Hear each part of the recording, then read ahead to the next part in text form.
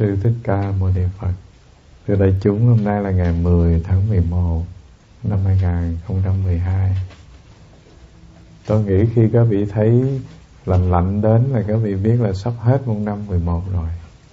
Và ở nơi đây thì chừng như chúng ta không có phân biệt rõ rệt mùa thu và mùa đông. Thế nhưng mà miền Đông Hoa Kỳ thì hôm nay là đầu mùa đông rồi. Mỗi năm thầy trò tôi có dịp đi miền Đông Hoa Kỳ vào cuối mùa thu, đầu mùa đông. Và thưa đại chúng là cái buổi giao thời giữa thu và đông nó cũng làm cho người ta khi nhìn cảnh vật cũng se sắc lòng. Và tuy rằng đã đầu mùa đông nhưng mà nhiều cái mảng rừng ở miền Đông Hoa Kỳ vẫn còn lá vàng đầy. Lái xe xa thành phố một chút vào những cánh rừng thì thấy mùa thu vẫn còn, và cuối thu nó mới làm cho lòng người ta hoành hiu theo sắc. Hồi xưa mình đọc mấy cái bài thơ của Lưu Trọng Lư như là con nai vàng ngơ ngác dẫm trên lá vàng khô, mình thấy nó không có gây cái ấn tượng gì lắm, không có chấn động lắm. Nhưng mà tới chừng thực tế mình nhìn cái mùa thu tàn rồi nhìn thấy mùa đông nó chớm đến, thưa các vị, tự nhiên lòng ai cũng có cái gì đó nó sắc xe, nó hiu hắt cả. Tiếc là tôi không phải nhà thơ và cũng chẳng biết làm thơ, bằng không thì có mấy bài thơ tặng cho các vị rồi. Tuy nhiên không làm thơ được, nhưng mà thơ người khác thì mình cũng thuộc lõm lõm vài câu. Ví dụ như một bài thơ nó rất là hay, có mặt vào thập kỷ 40 của Tản Đà làm, tôi không biết các vị nhớ không, Vàng bay mấy lá. Bài đó cũng bài hay, có 8 câu thôi. Và khi cụ Tản Đà làm xong gửi cho tập san văn, cái tập san gì mà Lê Trần Kiều làm chủ bút, gì như năm 37, 38 gì đó, chứ không phải sớm hơn đâu. Lê Trần Kiều thấy ông làm có 8 câu mà nó trùng ngôn điệp ngữ quá nhiều, cho nên ông sửa lại còn 4 câu thôi. Sau đó thì Tản Đà rất là phiền muộn.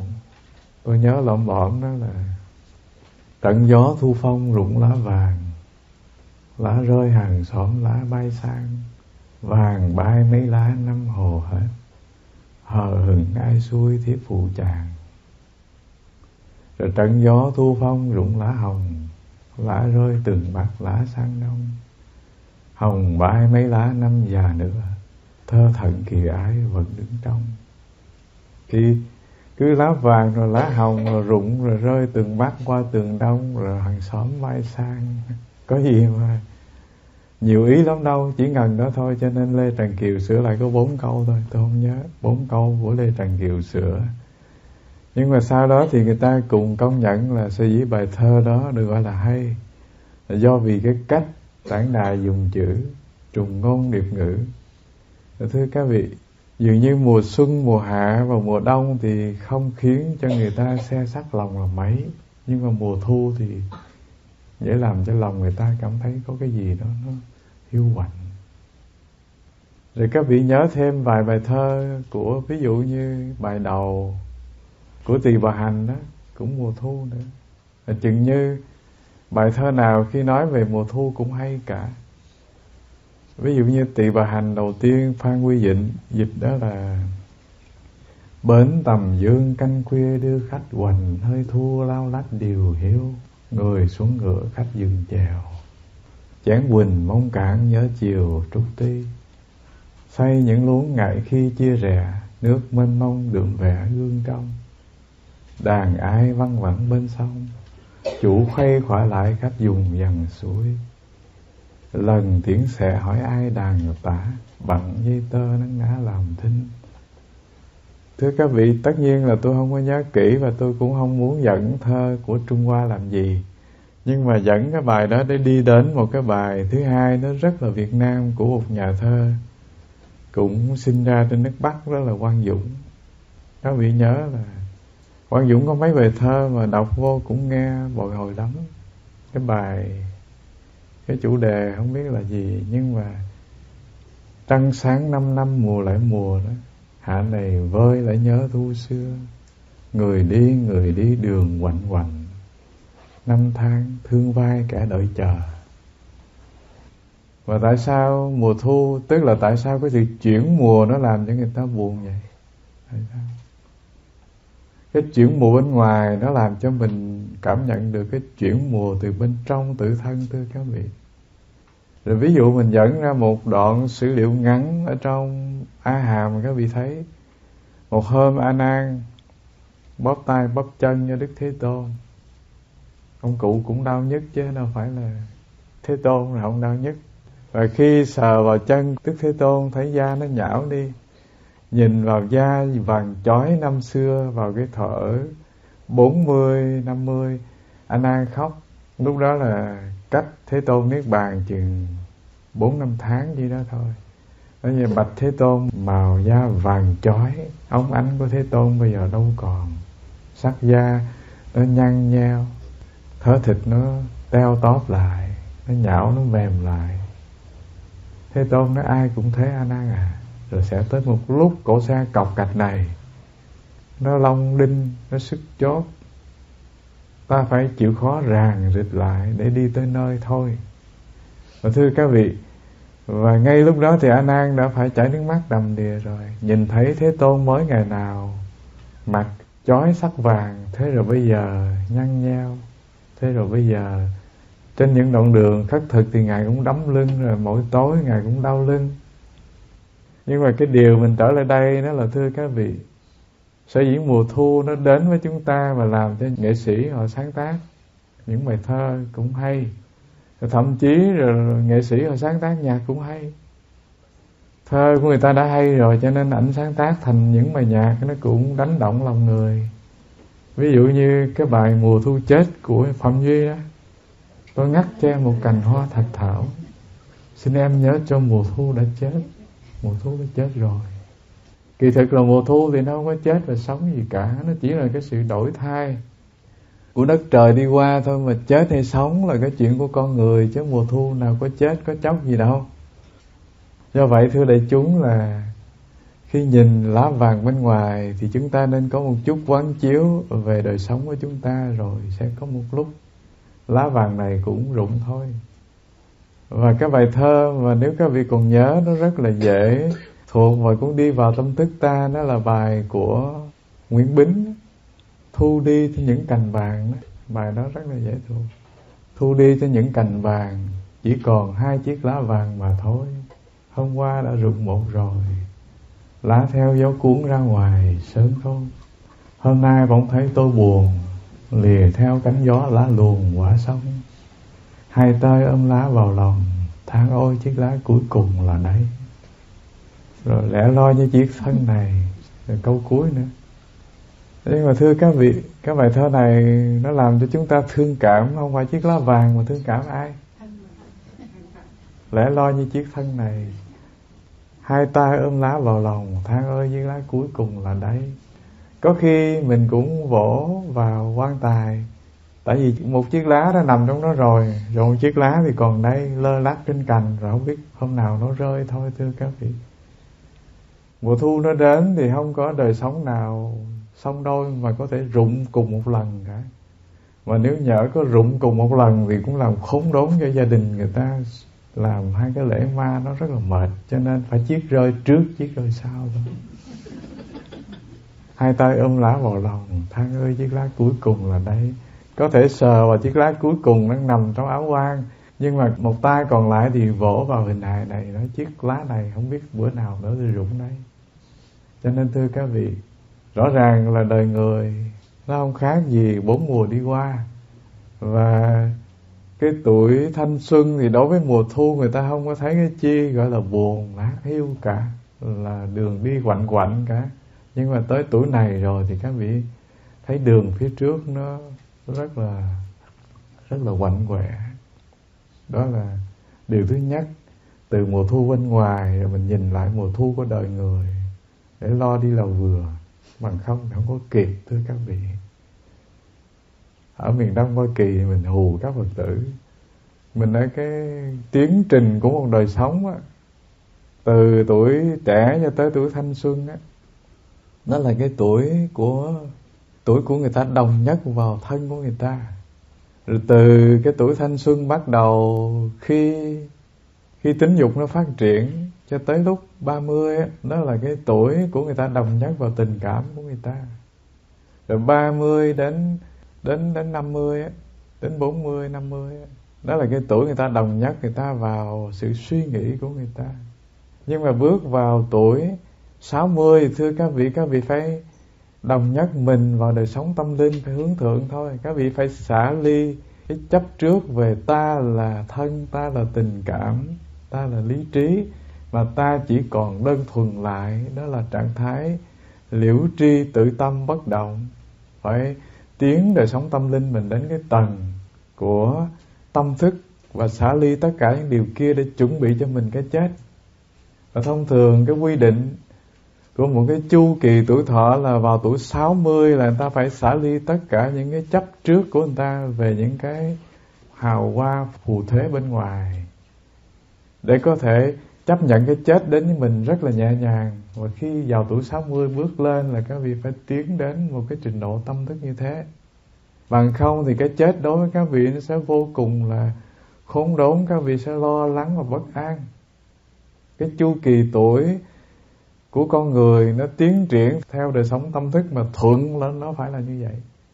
Cái giai đoạn đồng nhất mình vào thân, giai đoạn đồng nhất mình vào xúc cảm, giai đoạn đồng nhất mình vào cảm thọ, giai đoạn đồng nhất mình vào nghĩ suy. Rồi mình phải rời những cái đó để mình thấy được cái lẽ thực nó bất sinh, bất diệt, bất biến, nên này năm quẩn. Đó là cái chu kỳ từ tuổi 60 đổ lên. 60 đến 70 người ta phải làm cho tròn đời sống người ta để chuẩn bị cho mình cái sự ra đi. Cho nên ai mà khi bước vào tuổi 61 bắt đầu thì các vị nên chuẩn bị chuyện đó là vừa.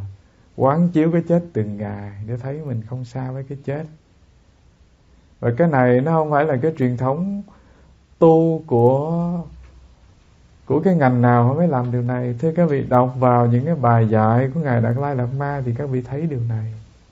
Không một vị Lạt Ma nào không quán chiếu về cái chết từng ngày để có thể làm quen với cái sự ra đi và để chuẩn bị cho mình cái con đường không còn sợ hãi, chuẩn bị cho mình cái con đường vô quý để bắt đầu lại một kiếp sống mới khi trả lời này năm quẩn này có được năm quẩn khác. Thế cho nên thưa các vị, không hề có một truyền thống tu nào dạy cho người ta chín chắn về con đường hoàn thiện phẩm chất người mà không dạy người ta nếm trải những điều như vậy. Nếm trải về cái không của vạn hữu, tự tánh vốn là không, đó là con đường của các truyền thống mật thừa họ phải đi qua. Rồi con đường của truyền thống thiền tập chúng ta thì chúng ta cũng phải quán chiếu về bản ngã, tự thân vốn là vô ngã để thành đạt được trạng thái niết bàn thường lạc ngã tịnh.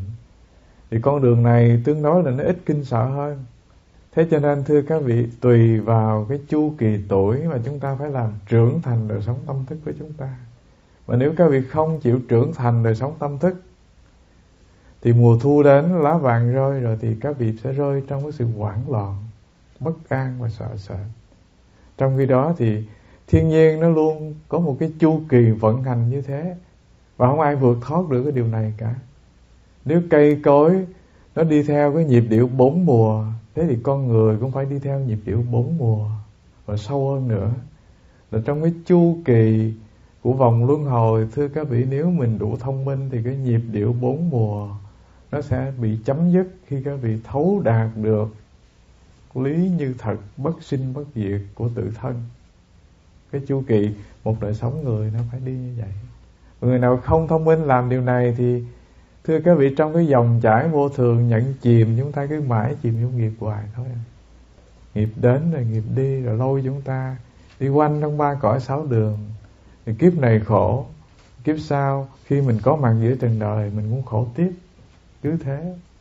Và khi mình rơi được những cái chấp trước về đời sống, kiếp này mình chín mùi được một phần nào về đời sống tâm linh thì hứa hẹn rằng khi mình vươn vai đến đời sống sau, tức là sau giấc ngủ đông rồi các vị thức giấc, thì không có đến đổi lâm vào cái tình trạng khó khăn như hiện tại.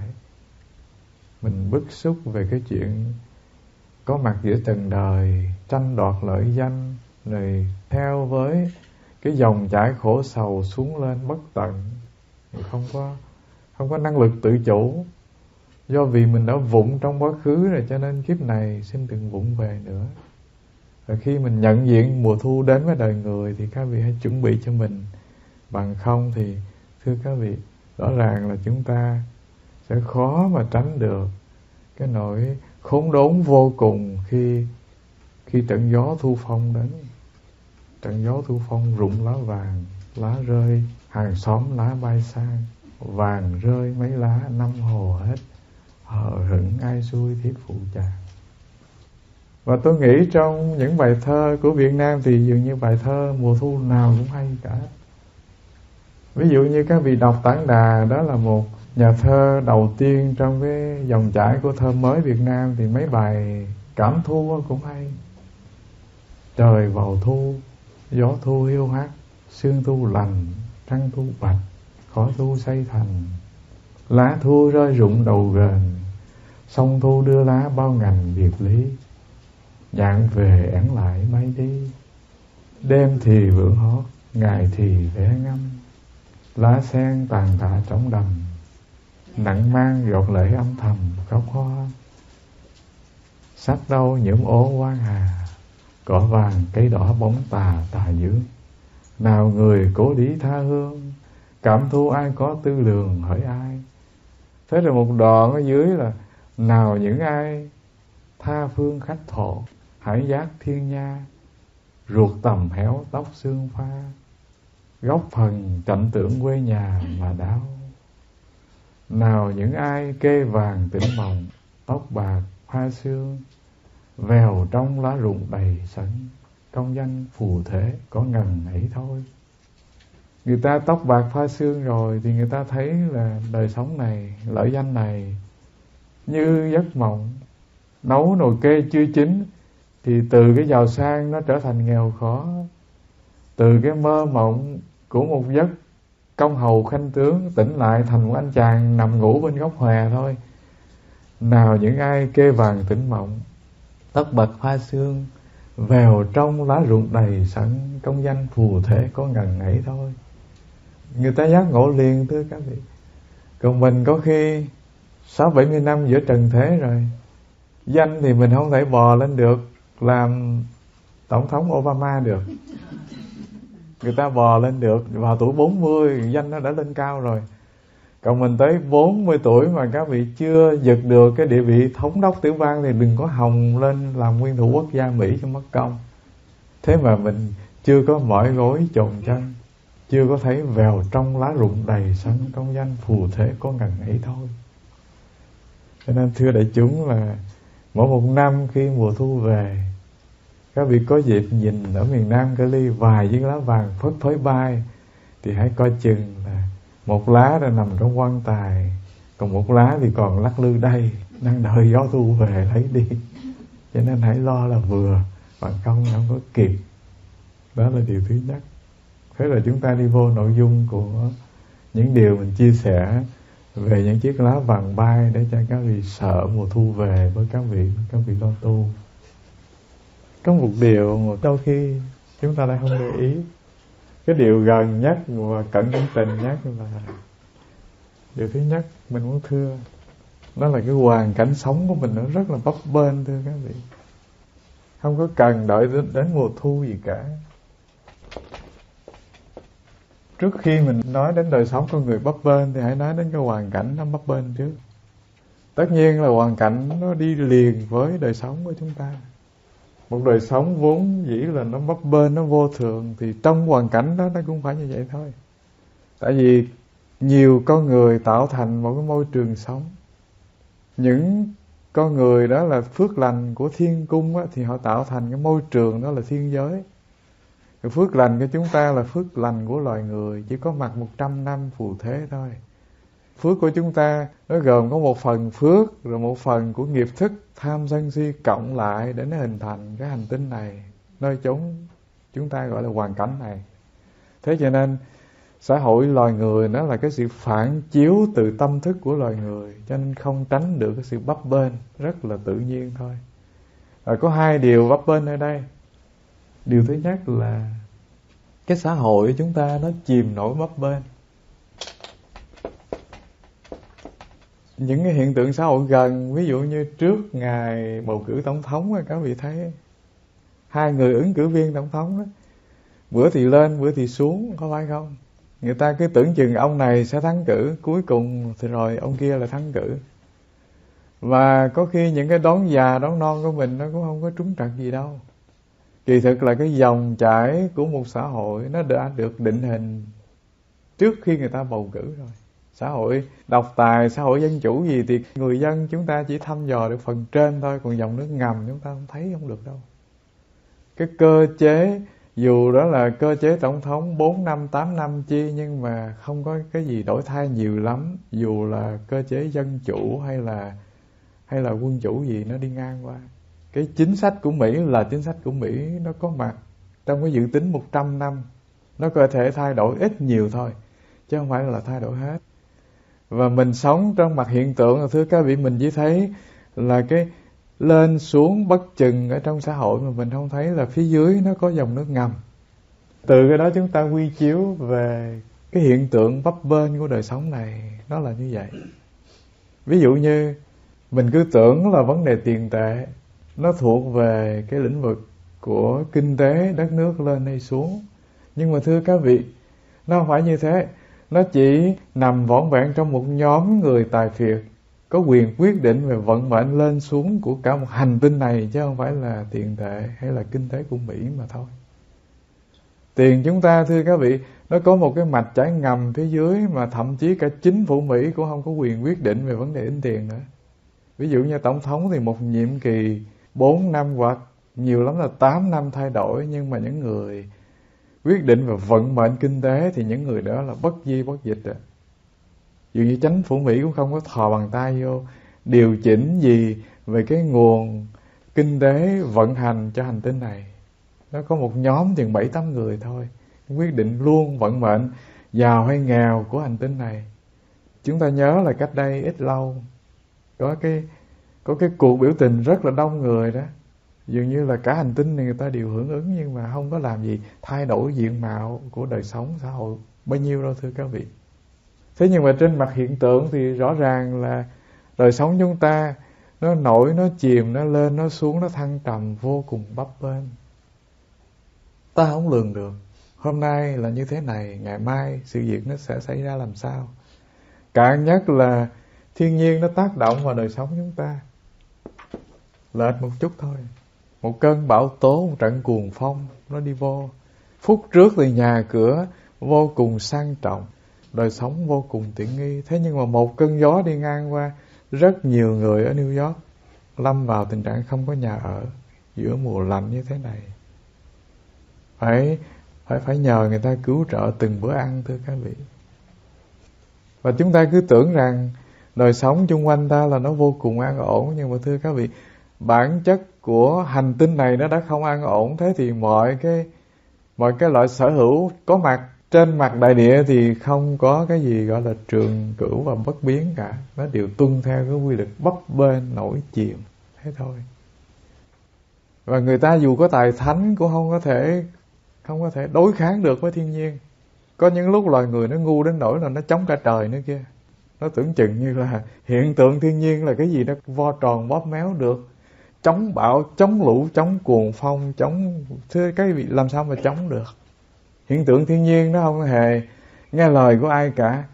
Thế nhưng mà nó chỉ nghe lời đối với những tâm các bậc thánh thiện nghiệp tràn đầy thì có thể chuyển được thiên nhiên theo ý muốn của họ. Và điều này nếu các vị đọc vào ở trong Tiểu Bộ Kinh thì các vị thấy có những lần Đức Thế Tôn đã làm điều này. Ví dụ như có lần mình kể cho các vị nghe về hạn hán khô luôn cả một vùng thành Sát Vệ. Có một cái hồ nước là cá nó sủi sổ nó chết vì cái tình trạng hạn hán. Thế Tôn thương quá cho nên Ngài đứng ở trên cầu, Ngài kêu A Nan mang áo tắm đến để cho Ngài tắm. A Nan nói: bạch Thế Tôn, nước hồ lâu nay đã khô, chư tăng còn không thể múc nước được để tắm, mà Thế Tôn lội xuống thì bùn xình, làm sao Thế Tôn tắm? Mà nước buổi trưa rất là nóng, còn lại rất ít. Thế Tôn nói: không, ông cứ nghe lời ta, mang áo tắm tới đây Như Lai tắm. Thế rồi A Nan vào hương phòng lấy áo tắm ra. Rồi thưa các vị, vừa lúc đó thì mây liền kéo về, mưa giông liền đến, và mưa như trút nước thành xá vệ, thoát khỏi cái nạn hạn hán rất là lâu. Nước của cái hồ trong tinh xá Trúc Lâm tự nhiên đầy lên, và bao nhiêu loài cá tươi vui hớn hở tung tăng lội trong cái hồ nước rất là rộng. Và chiều đó thì Chư Tăng mới hỏi Thế Tôn: bạch Thế Tôn, chúng con vô cùng kinh ngạc, giữa lúc hạn hán bao nhiêu người đạo sĩ Bà La Môn cầu mưa, thế mà không thể mưa được. Ấy vậy mà Thế Tôn chỉ cần đứng trên cầu tắm bảo rằng đem áo tắm cho ta, ta muốn tắm là mưa đến. Thế Tôn nói: trời tứ thiên dương khi thấy ta tác ý rằng ta tắm thì tứ thiên dương phải làm mưa. Không phải bây giờ, trong quá khứ A Nan à. Những kiếp xa xưa ta có mặt cũng ngay hồ này là một con cá đen thui. Mắt của nó sáng như hai viên lưu ly. Vào một năm trời hạn hán như thế này, con cá kia nó trợn mắt, nó ngó lên cung trời, nói rằng nếu thực sự phước lành do trì trai giữ giới không sát của nó đủ để cứu hàng vạn sinh dân ở nơi đây, thì trời Đế Thích phải mưa một đám. Và nó trợn mắt, nó ngó lên trời, trời Đế Thích rung rinh ngai vàng liền, phải là mưa ngay. Thế thì thưa các vị, chỉ có nghiệp lành của các bậc thánh có khả năng cải tạo được hoàn cảnh xã hội. Và nếu không phải có những bậc thánh tuyệt vời thành tựu đức hạnh như Đấng Giác Ngộ, thì phải có cái tâm vô cùng lành của một cộng đồng dân chúng mới có thể làm cho một hoàn cảnh nó đổi thay được. Bằng không thì ác nghiệp người ta nó tạo thành hoàn cảnh chung quanh trong đời sống người ta. Ác nghiệp họ lớn thì họ làm cho hoạn họa, chiến tranh, tật bệnh, đau thương và nạn tai nó xảy đến đâu thưa các vị. Không hề có cái gì mà không có cái nguyên nhân từ quá khứ dẫn đến cái hiện tượng trong hiện tại của xã hội cả. Thế cho nên thiên nhiên có thể được cải tạo theo với tâm thức lành thiện của con người. Thế nhưng mà đa phần thưa các vị, người ta cứ nghĩ rằng người ta có khả năng thay đổi được đất trời, họ không thay đổi được tâm thức của họ. Trong khi cái gốc của vấn đề an bình hay bấp bênh của xã hội nó đặt ra ngay nơi trái tim của từng con người. Đó là điều thứ nhất các vị nhận diện ở tình trạng, đó là không có một hiện tượng nào xã hội mà không bấp bênh cả. Này nhà, này cửa, này tiền, này bạc, này chiến tranh hoạn họa, này bão lụt thiên tai vân vân. Mọi thứ nó đều có thể đến. Và cuộc đời nó vốn dĩ là một cái bất trắc rất là lớn, nó chực chờ. Và trong cái điều kiện vô cùng bất trắc của xã hội, nó chỉ có thể tha được, nó không đến với những người phước lực đủ lớn, đủ dày. Đời sống họ được bao bọc quanh bằng cái phước thiện của họ. Thế thì không có một cái nạn tai hoạn họa hay cái thứ gì chọc vào đời sống họ được, xâm phạm họ được thôi. Chứ còn tất cả đời sống chúng ta chìm trong xã hội loài người, chúng ta suy nghĩ như con người, hành xử như con người, nói năng như con người, tạo nghiệp như con người, thì có cùng chung một loại nghiệp được gọi là cộng nghiệp. Thế rồi những cái biệt nghiệp nó sẽ xảy ra nếu người kia phước lực họ đầy đủ giữa dòng sống của đời người cuồn cuộn chảy, nhưng họ là người đứng ở trên cái dòng của nghiệp tham, nghiệp sân, nghiệp si, thì họ tạo được phước lực để họ vươn đời sống họ vượt khỏi tam tai bát nạn và những cái bất trắc của hoàn cảnh. Nhưng mà thông thường thì trong xã hội bấp bênh này, ta đều luyện đời mình theo dòng chảy xã hội bấp bênh cả. Cái suy nghĩ xã hội như thế nào, suy nghĩ của người xung quanh như thế nào, nó tác động vào sự suy nghĩ của ta như thế ấy. Ta có cùng một nhịp suy nghĩ như con người. Ngay cái nền tảng của nghiệp thức đó là sự suy nghĩ của các vị, mà các vị suy nghĩ chung chung như mọi người. Các vị không thấy cái nền của đạo hạnh, của sự tu tập hiền thiện, nó là phẩm chất, nó vô cùng căn bản để ta sống. Mà các vị nghĩ là thôi thì được chăng hay chớ, người ta thế nào tôi thế ấy. Thế thì chúng ta mãi chìm theo cái dòng nghiệp của xã hội loài người, nó vận hành, nó nhận chìm ta thôi. Cho nên không vượt thoát được cái bấp bênh lên xuống của hoàn cảnh là như vậy. Đó là xã hội nhận chìm. Xã hội nó luôn bấp bênh, nó nhận chìm ta. Cái ý thứ hai mình muốn thưa nơi đây, đó là mai rủi, bất trắc. Nó luôn rình rập. 80 năm giữa trần đời, mình cẩn trọng vô cùng, không có để cho té lên té xuống. Thế nhưng mà bước đầu vào năm 81, đi cái nó trật cái chân, rồi nó té cái đùi, cái gãy cái chân. Thưa các vị, không lường được. Chưa ai dám tự hào rằng 70 chưa bị một lần què nào, mà dám tự hào rằng cuộc đời mình hanh thông cho tới lúc chết. Thưa không, không chắc gì cả. Mọi cái rủi mai bất trắc của đời sống nó không ai lường được, thưa các vị. Và thậm chí người ta chuẩn bị cho người ta chu đáo vô cùng về cái chuyện ra đi để có con cái quây quần. Thế nhưng mà tới lúc chuẩn bị thì chuẩn bị đâu đấy cho xong ấy, vậy mà tới lúc mình ra đi thì chỉ có một mình đơn độc, không có một đứa con nào bên cạnh cả. Có những người thì thưa các vị, con họ sống xa họ vô cùng, cách nửa vòng trái đất, 10 đứa con, mỗi đứa mỗi nơi. Ấy vậy mà cái duyên kỳ lạ là tới chừng họ nhắm mắt, họ trả hình hài về cho các buổi, thì cái kỳ lạ đó là con họ có mặt đủ hết quanh giường. Nó rất là lạ. Cho nên bất trắc và rủi mai đời người không lường được.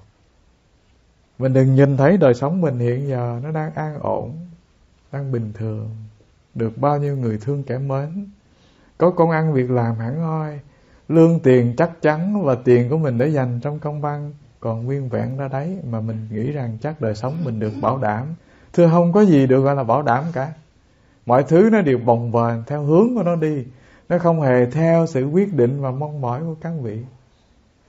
Rồi nếu nói theo một cái tầng phước nghiệp thì thưa các vị, mọi thứ này đều theo phước nghiệp của các vị được quyết định, chứ còn không phải do các vị toan tính, thông minh, khôn ngoan mà mọi việc theo ý mình đâu. Nhưng mà thưa các vị, người thông minh nhất thì người nên nhận diện cuộc đời này nó là một sự rủi mai bất chợt. Mọi thứ nó đều có thể xảy ra, chứ nó không hề giống như ta mong muốn. Thì người đó vô cùng thông minh. Nói như thế không có nghĩa là chúng ta sống giữa trần đời, là ta mang cái tư tưởng bi quan yếm thế chán đời, coi mọi việc đến với ta nó luôn luôn là cái vận hội rủi mai. Thưa không, nói như thế để mình lấy đi tất cả những cái nghĩ lầm về cuộc sống. Mà khi mình lấy được đi khỏi tâm thức mình những cái suy nghĩ cứng nhắc, hiểu lầm về cuộc sống, thì khi đối diện những cái bất trắc mình không có lạ lẫm chi cả, không có cảm thấy là nó đổ vỡ niềm tin, nó bất an, nó hoảng loạn gì cả. Ta đã chuẩn bị điều này từ lâu, cho nên khi cái chết tới với ta thì ta mỉm cười thôi. Nó ta đợi mi từ năm ta mới vừa có mặt mà. Ta đợi mi từ ngày, bây giờ mi mới đến thì hơi muộn đấy. Thế thì tử thần cũng sẽ rất là thất vọng, thưa các vị. Tử thần hắn đến hắn lấy mạng mình mà thấy mình quằn quại trong nỗi khốn đốn sợ hãi, thì hắn thích chí vô cùng. Hắn nói hóa ra là đúng với điều ta tiên liệu. Giữa trần đời này loài người họ sợ ta như thế. Thế nhưng mà rồi sẽ có một người họ hiên ngang, họ mỉm cười, nói ta đợi mi từ lúc ta mới có mặt giữa trần đời, bây giờ mi mới đến thì quá muộn, hãy dẫn ta đi. Ta mong muốn được đi với mi vô cùng. Thì tử thần cũng vô cùng ngỡ ngàng và thất vọng. Có một kẻ giữa trần gian này nó không biết sợ ta là gì, thế thì không thất vọng là sao? Thưa các vị, thế cho nên chuẩn bị cho mình một tâm thức đối phó với ngàn vạn điều bất trắc, rủi ro, đó là cái điều thông minh nhất mà loài người phải cần nên làm. Thậm chí Ngài Lạt Ma Ngài nói là Ngài chuẩn bị cho Ngài cái chết từng đêm một. Mỗi lần vào giấc ngủ thì Ngài nói đây là giấc ngủ cuối. Ngài coi giấc ngủ là cái chết. Mà kỳ thực nếu mình quán chiếu cho sâu thì đời người, thưa các vị, cái chết này không phải đến lúc các vị đã tới tuổi về chiều, mà cái chết nó đến với các vị từng đêm. Mỗi một đêm các vị chìm vào cái trạng thái bất động, tâm thức của các vị nó chìm lặng, chỉ còn tiềm thức nó hoạt động. Đó là những cơn mơ mà thôi. Ví thử như lúc các vị ngủ mà các vị không bao giờ thức nữa thì sao? Cái chết nhẹ nhàng mình nào hề biết là chi đâu. Rồi cái chết đó là cái chết nhỏ, là cái chết lớn đó là, thưa đại chúng, là mỗi một chu kỳ của năm quẩn đi ngang qua thì các vị có một cái chết xảy ra, đó là trả hình hài 4 đại này về cho 4 đại, di chuyển dòng nghiệp thức của các vị đến một tứ đại khác. Đó là cái chết trung bình mà cuối một đời ta mới gặp. Thế rồi có một cái chết lớn hơn nữa, đó là các vị sinh sinh tử tử trong cái chuỗi sinh tử 6 nẻo luân hồi này, cứ chết đi sống lại. Rồi tới lúc nào thì chấm dứt được cái chết trong vòng tử sinh. Chỉ đến cái lúc cuối cùng là các vị giác ngộ được, chấm dứt được vòng sinh tử, thì các vị mới thức được cái giấc mộng dài của cuộc đời.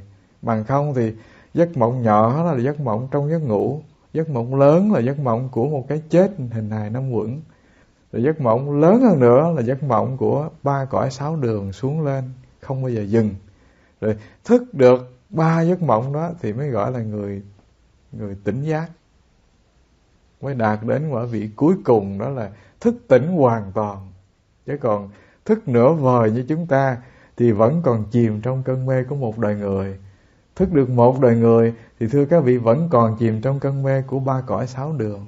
Chỉ có thức trọn vẹn, gọi là bậc toàn giác, là khi nào các vị thức trọn vẹn mà thôi.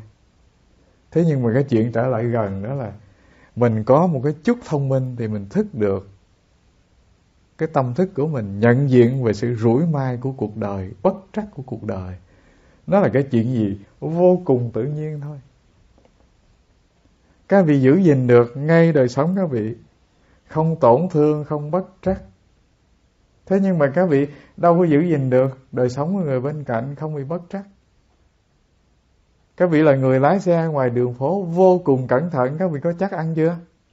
Có cái thằng điên nào nó không có cẩn thận, nó đâm vô mình thì thưa các vị cũng bằng thừa, cũng bằng không.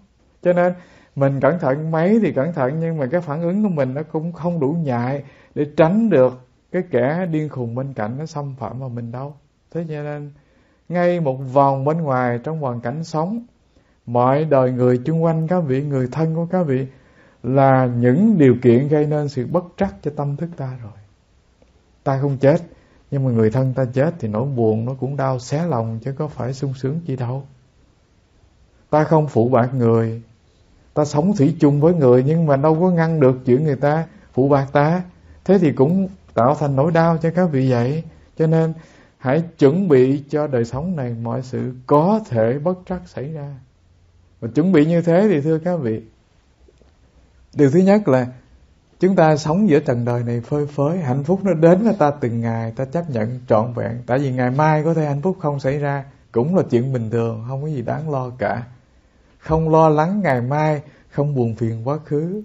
Thì ngay cái quan niệm về đời sống như thế này, chúng ta đã có được một cái định chuẩn hạnh phúc của đời sống giữa trần đời này.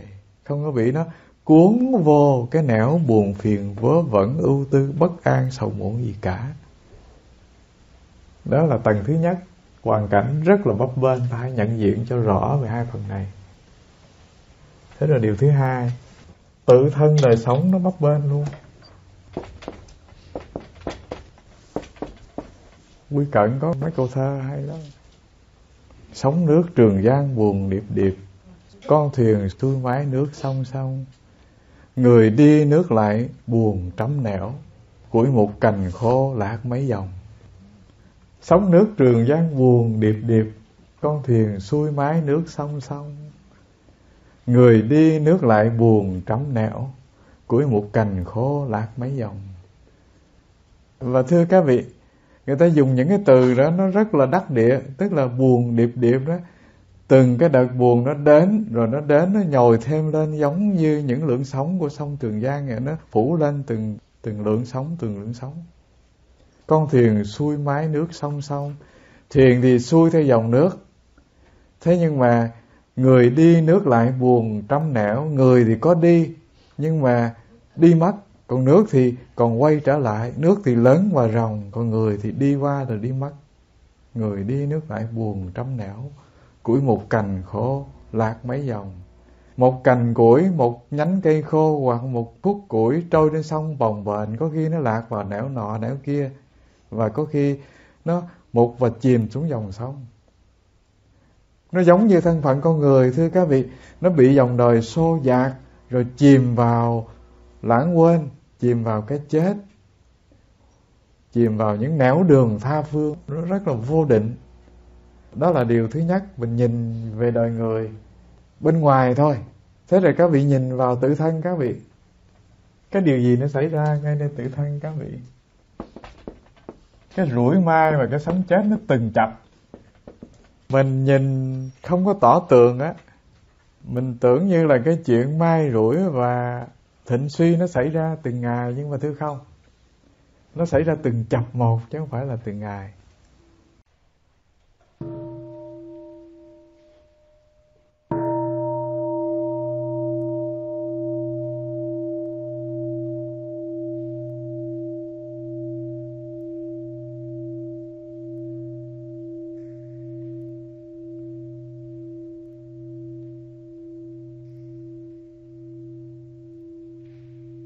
Thưa các vị, là chúng ta chia sẻ lại cái phần này.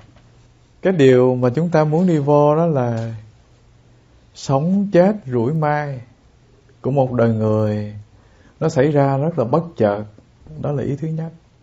Ý thứ hai là nó đến, thưa các vị, từng chập một, chứ không phải là một ngày hay nửa ngày gì. Thì cái chu kỳ mai rủi sống chết nó mới xảy ra. Sống thì rất là khó khăn, nhưng mà chết thì nó xảy ra một cái bùm là đi vào cõi vĩnh hằng liền thôi, thưa các vị.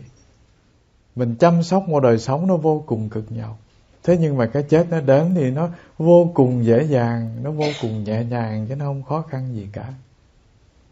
Và dù cho anh nuôi hình hài anh bằng cái loại thức ăn chi, và anh cẩn trọng giữ gìn sinh mạng anh bằng cái cách gì, cũng không có vượt thoát được những cái rủi mai và sống chết nó đến với anh. Tại vì cái chết nó đến từ bên trong chứ nó không phải đến bên ngoài. Đó là điều thứ nhất. Chúng ta nói đến cái rủi mai sống chết từng chập một. Có thể sát na này ta ở trong cái sự may mắn, nhưng mà sát na sau thì rủi ro nó đến. Gần nhất đó là như vậy. Hơi thở này sự may mắn còn ở với ta, nhưng mà hơi thở sau thì sự rủi ro nó đã đến. Nó rất là nhanh, thưa các vị. Đời người nó thay đổi trong từng hơi thở. Và Thế Tôn thì gọi là từng sát na.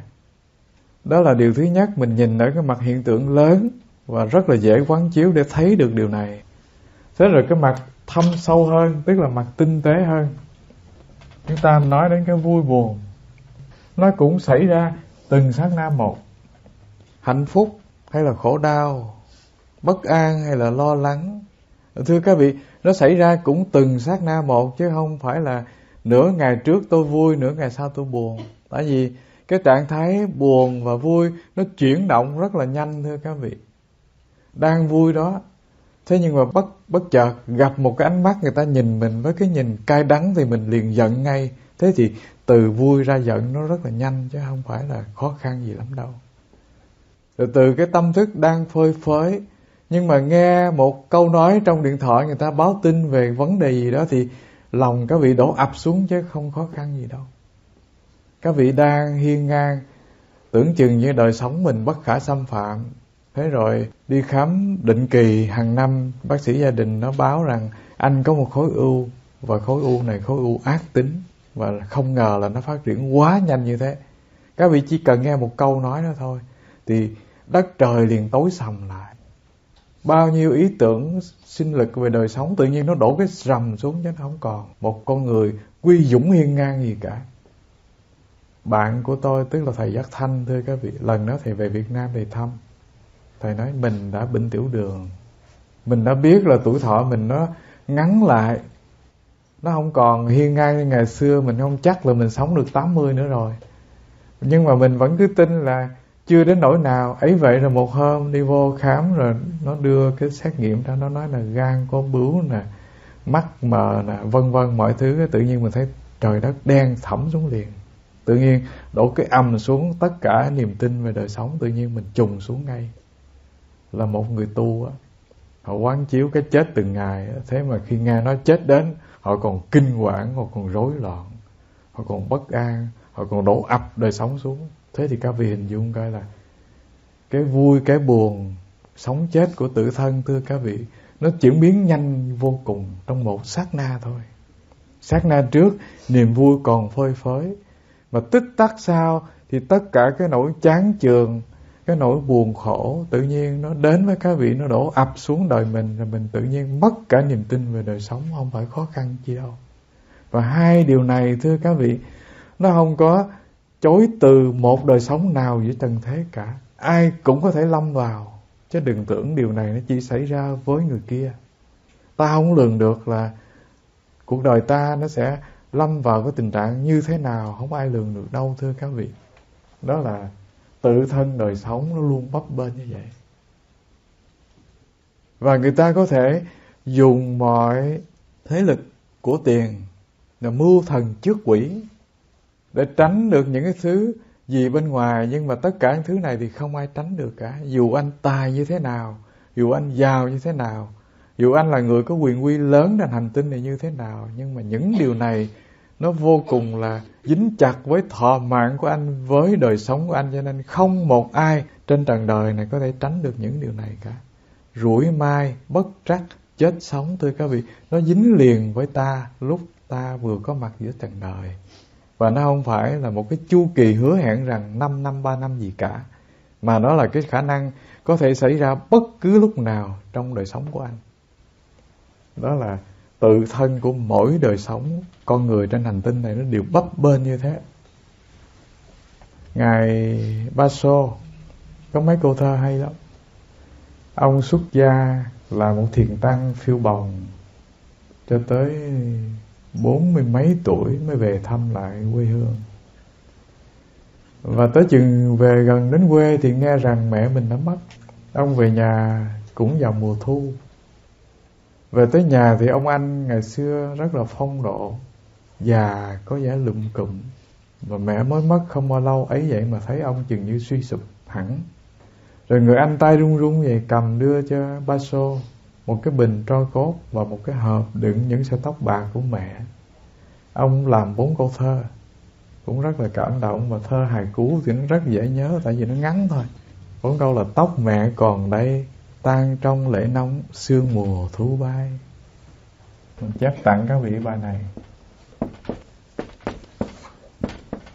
Tóc trắng của bà đựng trong chiếc hộp, và ông nhìn những sợi tóc của mẹ trong chiếc hộp, mắt nhòe lệ, không thấy rõ ràng nữa, cho nên tan trong lễ nóng, chứ không phải là những sợi tóc đó mà tan. Thưa các vị, hình hài con người thì nó tan tành theo gió bụi nếu các vị chôn lâu, nhưng mà đặc biệt tóc con người thì nó không có tan nghe. Dù như 200 năm không nghĩa lý gì với tóc, dù là những sợi tóc bạc mong manh, có phải vậy không? 200 năm, 300 năm, tóc của ta chôn xuống đất không bao giờ tan, dường như nó còn chắc hơn cái loại plastic, loại ni lông nữa. Đốt thì nó cháy rất dễ, nhưng mà chôn trong đất thì nó không tan. Xương thì có thể mụn ra thành đất, nhưng mà tóc không tan. Ở đây thì tóc mẹ còn đây, tan trong lễ nóng. Cái dòng nước mắt của đứa con thương mẹ nhòa cả, không thấy tóc đâu, cho nên gọi là tan trong lễ nóng. Những dòng lệ nóng chảy trong tai, nhòe tóc của mẹ lưu lại. Và cái truyền thống Nhật, tôi không biết tại sao cái điều này nó có trong văn chương, trong thiền môn. Rồi mình kể thêm một chuyện nữa nó dính với chuyện này, giống như Ngài Bàn Khuê Vĩnh Trác. Ngài cũng có bà mẹ Ngài yểm trợ Ngài trên bước đường tu. Thế rồi tới chừng Ngài thành một vị thiền sư lớn, người ta gọi là Ngài Băng Cây Thiền Sư, tức là dịch ra tiếng Nhật dịch ra tiếng Tàu là Bàn Khuê Vĩnh Trác là ổng á. Và mẹ ông cũng mất, nhưng mà lòng thương mẹ nó không vơi, cho nên ông đốt.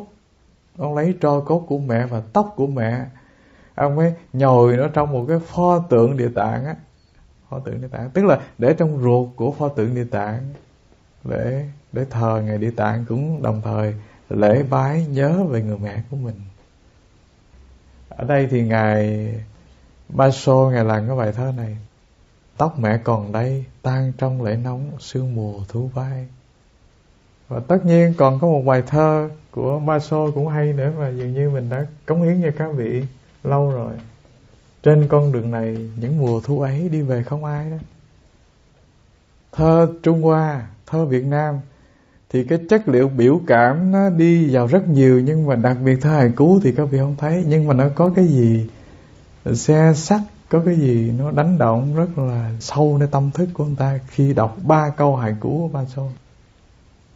Không thấy cái gì buồn trong đây, không có từ ngữ nào là buồn, là sầu, là thảm, là chết người cả, nhưng mà trong đó nó có cái chiều sâu của thi ca Nhật. Nó khác với thi ca Đường của Trung Hoa, nó khác với thi ca Việt.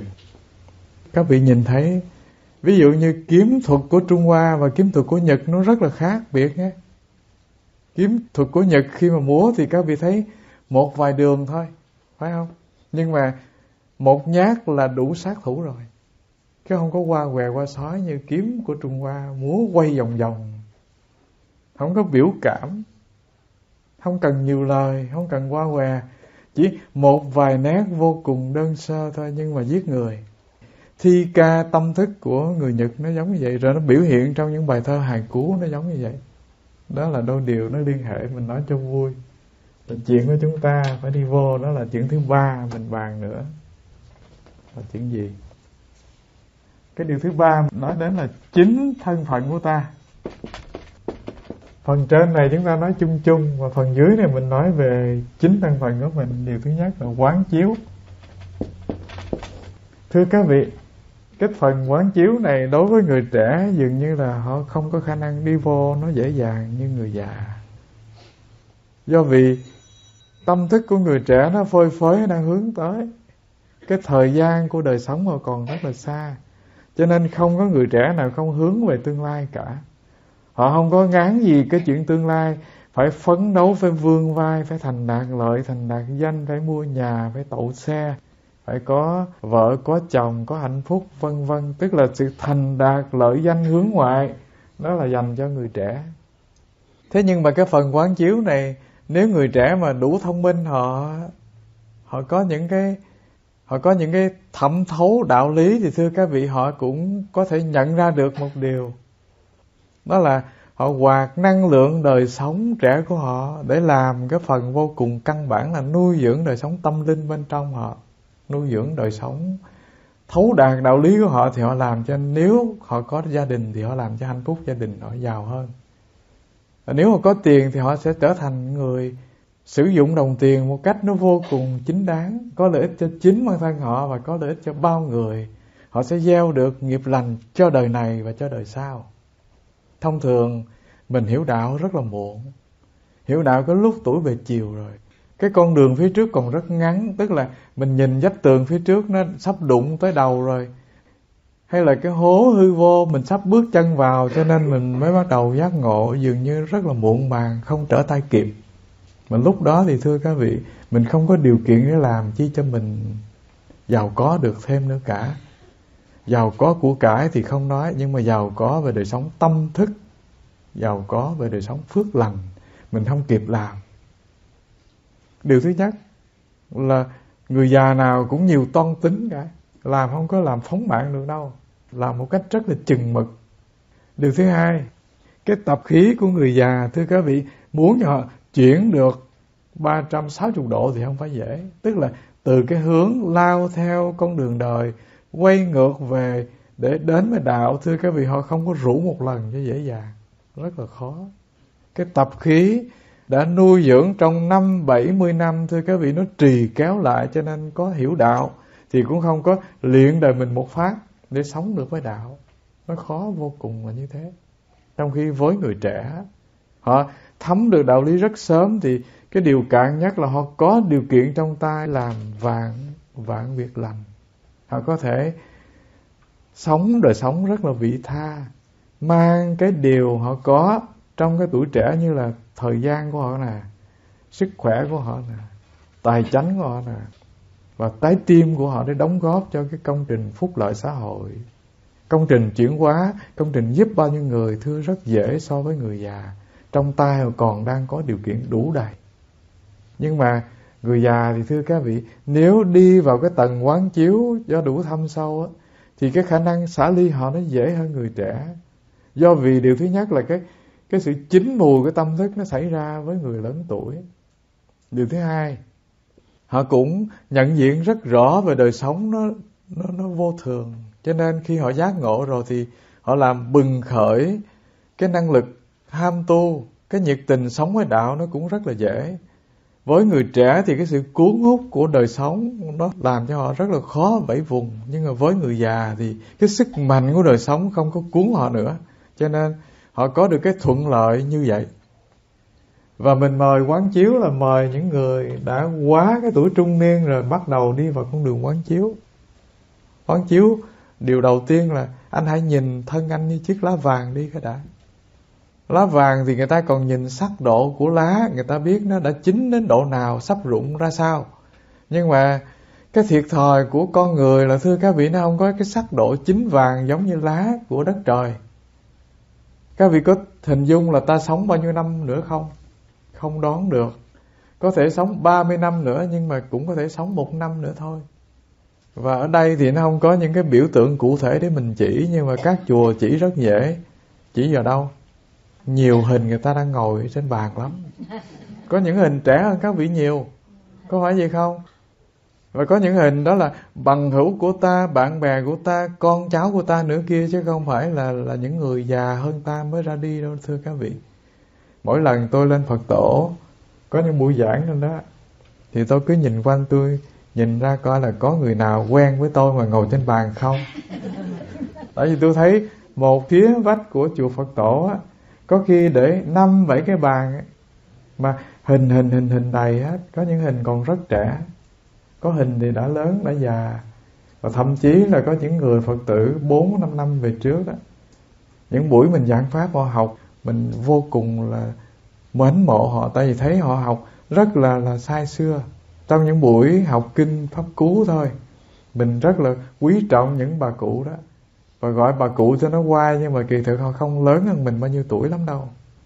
Thế rồi khoảng nửa năm, 1 năm sau hỏi ra thì đã ra người thiên cổ rồi, đã lên bàn ngồi mất tiêu rồi. Cho nên thưa các vị, cái điều đầu tiên là các vị hãy nhìn lại mình để quán chiếu mình là chiếc lá vàng đây.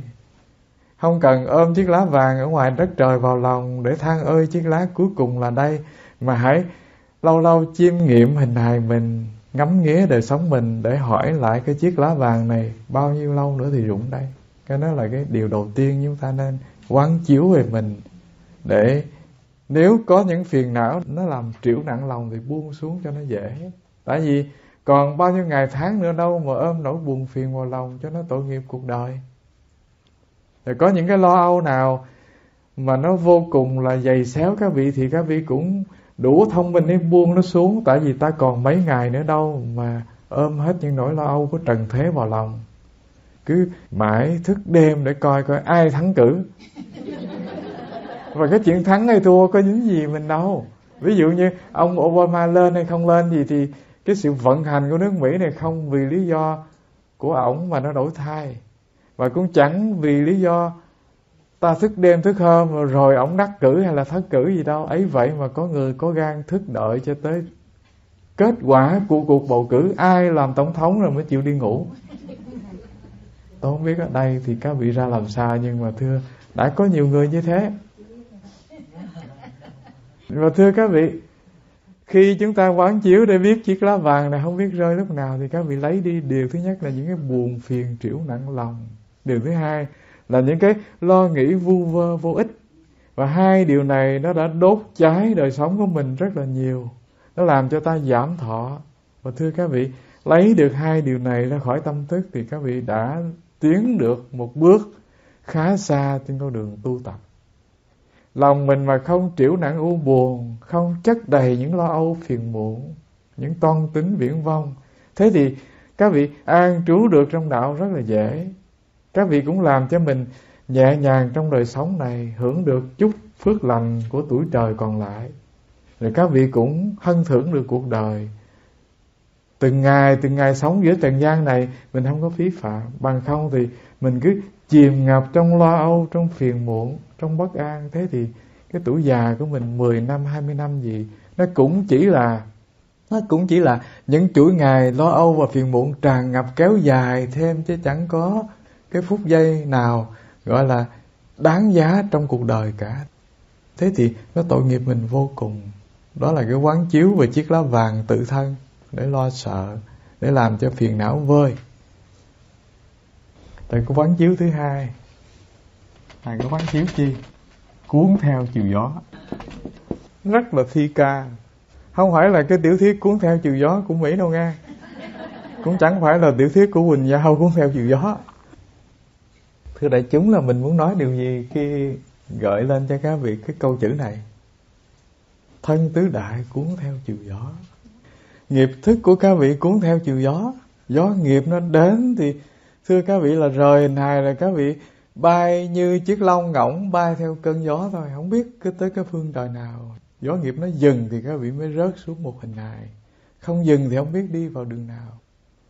Thân tứ đại này thưa các vị, nó theo với gió nghiệp.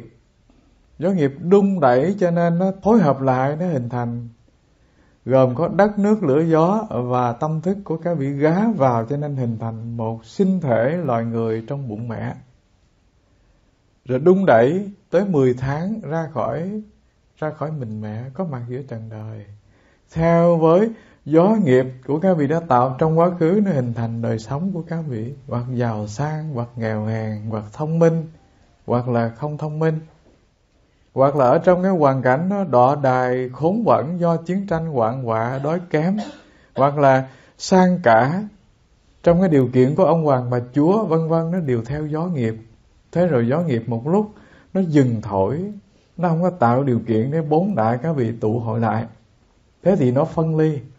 Và khi nó phân ly thì cái điều đầu tiên là gió nghiệp nó đẩy từ một đời sống sang trọng, an bình, được bao nhiêu người thương kẻ mến, đến Big Family trước rồi đã, nó đẩy vô đó rồi đã, rồi theo gió cuốn bay lên trời cao, tức là thành những dòng khói trắng bay mong manh lên trên kia. Thì trong vòng 15 phút là chấm dứt một hình hài vô cùng quý trọng đây.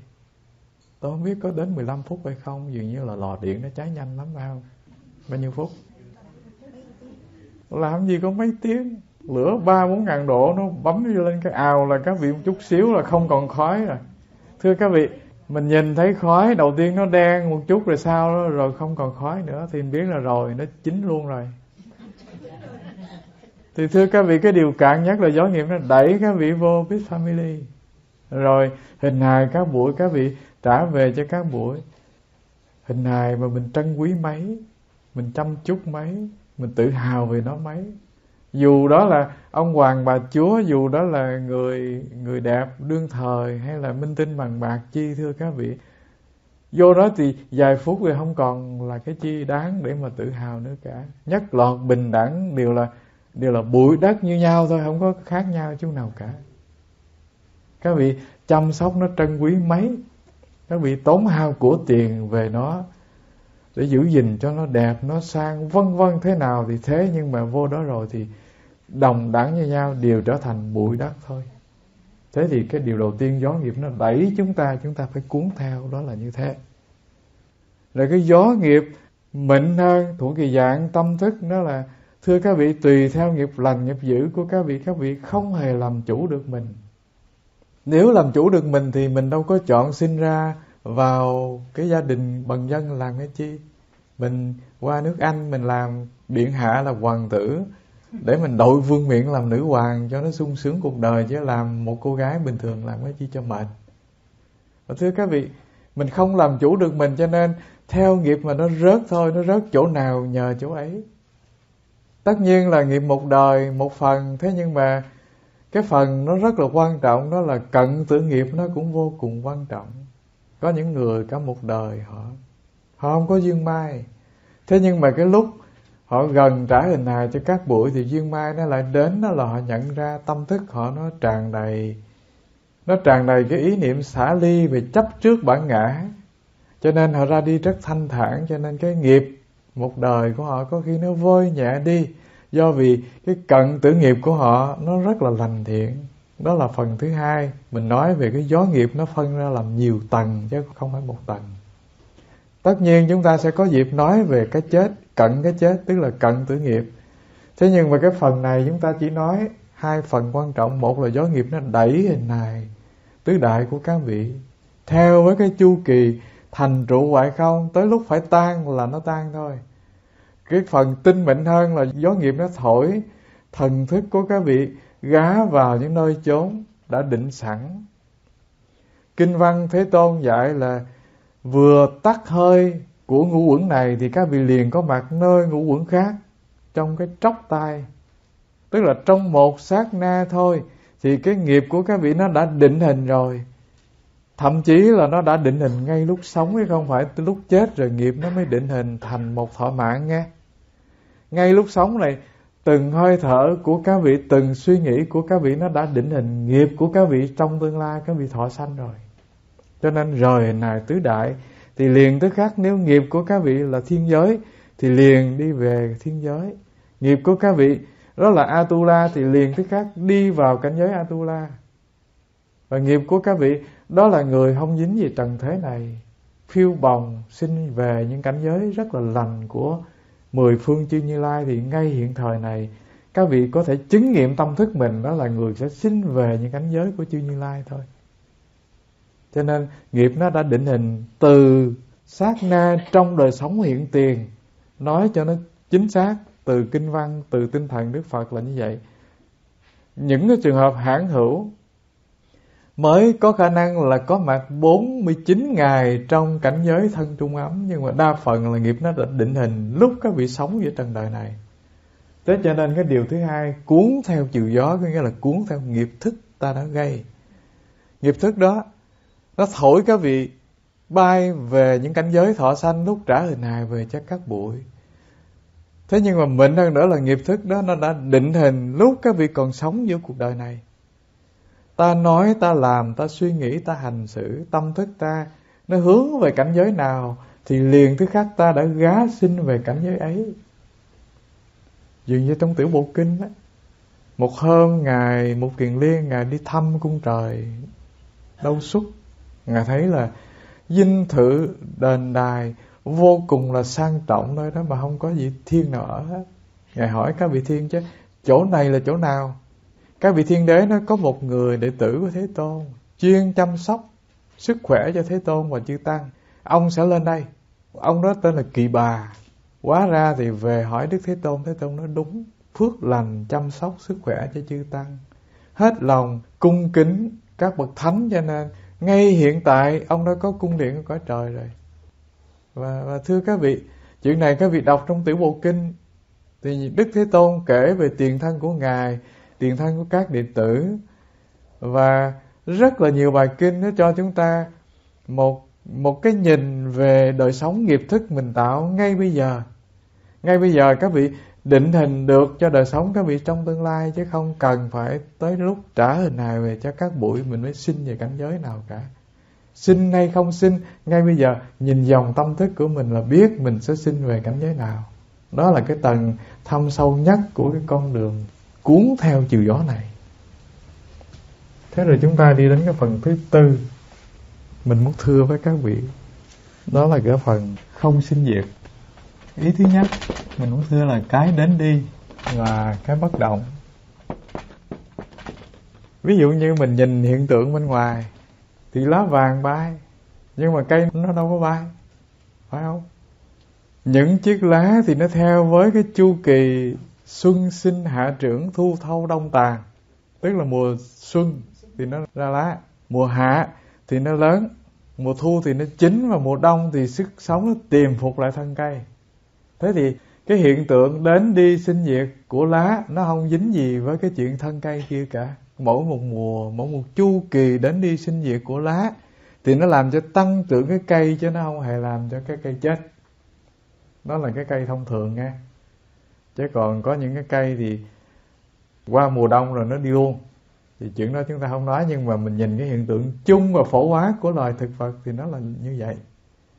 Rồi nhìn vào thiên nhiên, thưa các vị, đành đàn có mùa xuân, mùa hạ, mùa thu, mùa đông, nó đi ngang qua hành tinh này theo cái chu kỳ của một năm. Thế nhưng mà hết một vòng rồi nó lại trở ngay ban đầu. Thế thì có cái động, có cái đến đi, và cái không động, không đến, không đi. Đó là ngoài thiên nhiên nó đã có hiện tượng như thế. Thế rồi các vị nhìn lại ngay nơi tự thân này có cái hiện tượng như vậy không? Thưa, vẫn có hiện tượng như thế. Có cái đến đi sinh diệt và cái không đến đi không sinh diệt. Ví dụ như gần nhất hình hài này thì cũng tuân theo cái chu kỳ xuân sinh hạ trưởng thu thâu đông tàn. Mùa xuân thì có mặt, mùa hè đó là mùa của phát triển, mùa của lớn theo với tháng ngày, mùa của thành đạt lợi danh, mùa của thu hoạch, đó là mùa thu. Thế rồi mùa thu của đời người, thưa các vị, nó chìm dần vào cái lúc mà mặt của mình nhăn 2-3 nếp, là nó nhăn nhiều nếp, mắt của mình nó dần dần nó sụp xuống, nó mờ dần. Và đành rằng nó có một cái chu kỳ gọi là chu kỳ người ta không có cận thị nữa, người ta đi vào lão thị. Các vị hình dung là con mắt già thì càng để xa càng thấy tỏ, phải không? Không thấy gần mà lại thấy xa. Rồi dần dần tới một lúc thì cái ánh nhìn của chúng ta nó thu dần lại, chứ không phải thấy xa rồi nó tới chân trời hoài đâu. Nó thu dần lại. Tới lúc mà mình là người già nhưng mình không thấy xa được, thấy nó càng ngày càng gần, thì cái chuyện gì nó đến với ta? Sắp đọc bài điếu văn ô hô rồi. Chuyện đó là nó phải vậy. Thế thì thưa các vị, rõ ràng là cái chu kỳ của hình hài các vị đó, cái sự đến đi theo xuân hạ thu đông nó diễn hành ngay nơi thân của các vị. Rồi các vị nhìn thâm sâu hơn thì cái chu kỳ của buồn giận ghét thương nó cũng diễn hành nơi tâm thức này. Tức là nó đi một vòng rồi nó trở lại. Ngay nơi hình hài, nếu mà chúng ta nhìn ở mức độ cạn thì dù hình hài có sinh, có già, có tật bệnh, có ốm đau, nhưng mà cái tâm thức các vị, cái sự suy nghĩ các vị thì nó không có già, không có đau, không có bệnh chi cả. Lúc bé ta cũng suy nghĩ như thế, ta nhận biết như thế. Tuổi già ta cũng suy nghĩ như thế, cảm xúc như thế, nhận biết như thế. Thế thì hình hài thì theo chu kỳ già cõi đến đi sinh diệt, còn tâm thì nó không theo chu kỳ già cõi đến đi sinh diệt. Hồi nhỏ mình cũng giận như vậy, rồi 50-70 tuổi thì khi cái giận đến mình cũng run như vậy chứ có khác gì đâu, phải vậy không? Rồi khi xúc cảm đến thì mình cũng bồi hồi, tim đập cũng loạn nhịp vậy. Ở lúc già thưa các vị, nếu có sự cố gì nó xảy ra giống như thời trẻ thanh xuân các vị thì các vị cũng tim đập loạn nhịp chứ có khác gì đâu. Thế thì cái bất động là tâm thức bên trong. Thế rồi nhìn vào chiều sâu tâm thức bên trong thì các vị thấy này buồn, này vui, này giận, này bất an vân vân, thì nó đến, nó đi, nó còn, nó mất một ngày, nó đổi thay trạng mạo nhiều lần. Nhưng mà cái không lay động, không sinh diệt, vẫn bất động bên trong, đó là cái người đứng phía sau nhìn những trạng thái đến đi sinh diệt ấy, đó là cái không sinh diệt. Thế thì thưa các vị, thiên nhiên bên ngoài nó có cái phần động, phần không lay động, phần sinh diệt và phần bất sinh diệt. Sinh diệt đó là cỏ cây, bất sinh diệt đó là không gian không bao giờ đổi thay và đến và đi và nhiều và ít gì cả. Không gian cứ thế là cứ thế. Mây thì có thể đổi thay, nhưng mà thưa các vị, không gian thì bất động, không thay đổi, không đầy, không vơi, không thêm, không bớt, không hương, không sắc, không màu, không mùi vị gì cả. Đó là không gian. Các vị nhuộm ngàn vạn cái thứ hương cho không gian này thơm lừng, thế nhưng mà khi có điều kiện mở cửa nhà này ra thì không gian nó trở lại cái sự thanh bình yên tĩnh như cũ, không thêm không bớt gì cả. Thế thì có cái động, có cái bất động ngoài không gian, có cái động và bất động trong loài thực vật, có cái động và bất động ngay nơi hình hài. Và nếu có cái động bất động thì có cái sinh diệt và có cái không sinh diệt. Từ ngoài đất trời vũ trụ vạn hữu cho tới loài thực vật, tới loài động vật, và loài động vật cao cấp nhất là loài người, thì cái điều này nó càng rõ hơn nữa thưa các vị. Tại vì con người, cái trình độ tâm linh nó đã vươn đến tầng cao so với các loài động vật khác, cho nên chỉ có con người mới có khả năng thành thánh mà thôi. Tại vì đối với loài động vật thì nó chỉ có hiện tại mà không có ưu tư của quá khứ và lo lắng của tương lai. Nó bằng lòng với đời sống bây giờ và ở đây thôi. Rồi với loài người thưa các vị, tâm thức của họ vươn đến tầng cao, có nghĩa là họ biết thưởng thức hạnh phúc ngay bây giờ. Họ cũng biết vui buồn khi nhìn về quá khứ.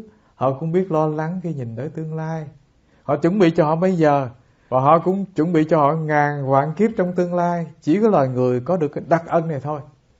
Thế cho nên chỉ có loài người mới đẩy tâm thức vươn lên đến cái tầng của tuệ giác, chứng nghiệm được pháp thân, chứ không có loài động vật nào có thể vươn lên được đến cái chiều kích này cả. Và chỉ có loài người mới nhận diện được là có cái động, có cái sinh diệt và có cái bất động, bất sinh, bất diệt. Và nếu cơ may nó đến với họ thì trong dòng chảy sinh diệt, họ liền liễu tri, họ liền nhận diện được cái không sinh diệt, thì họ hoàn thiện được cái kiếp nổi trôi. Họ không phí hoài một kiếp làm người của họ. Thế cho nên cái điều đầu tiên chúng ta chia sẻ là có cái đến đi và có cái bất động ngay nơi hình hài tự thân của các vị.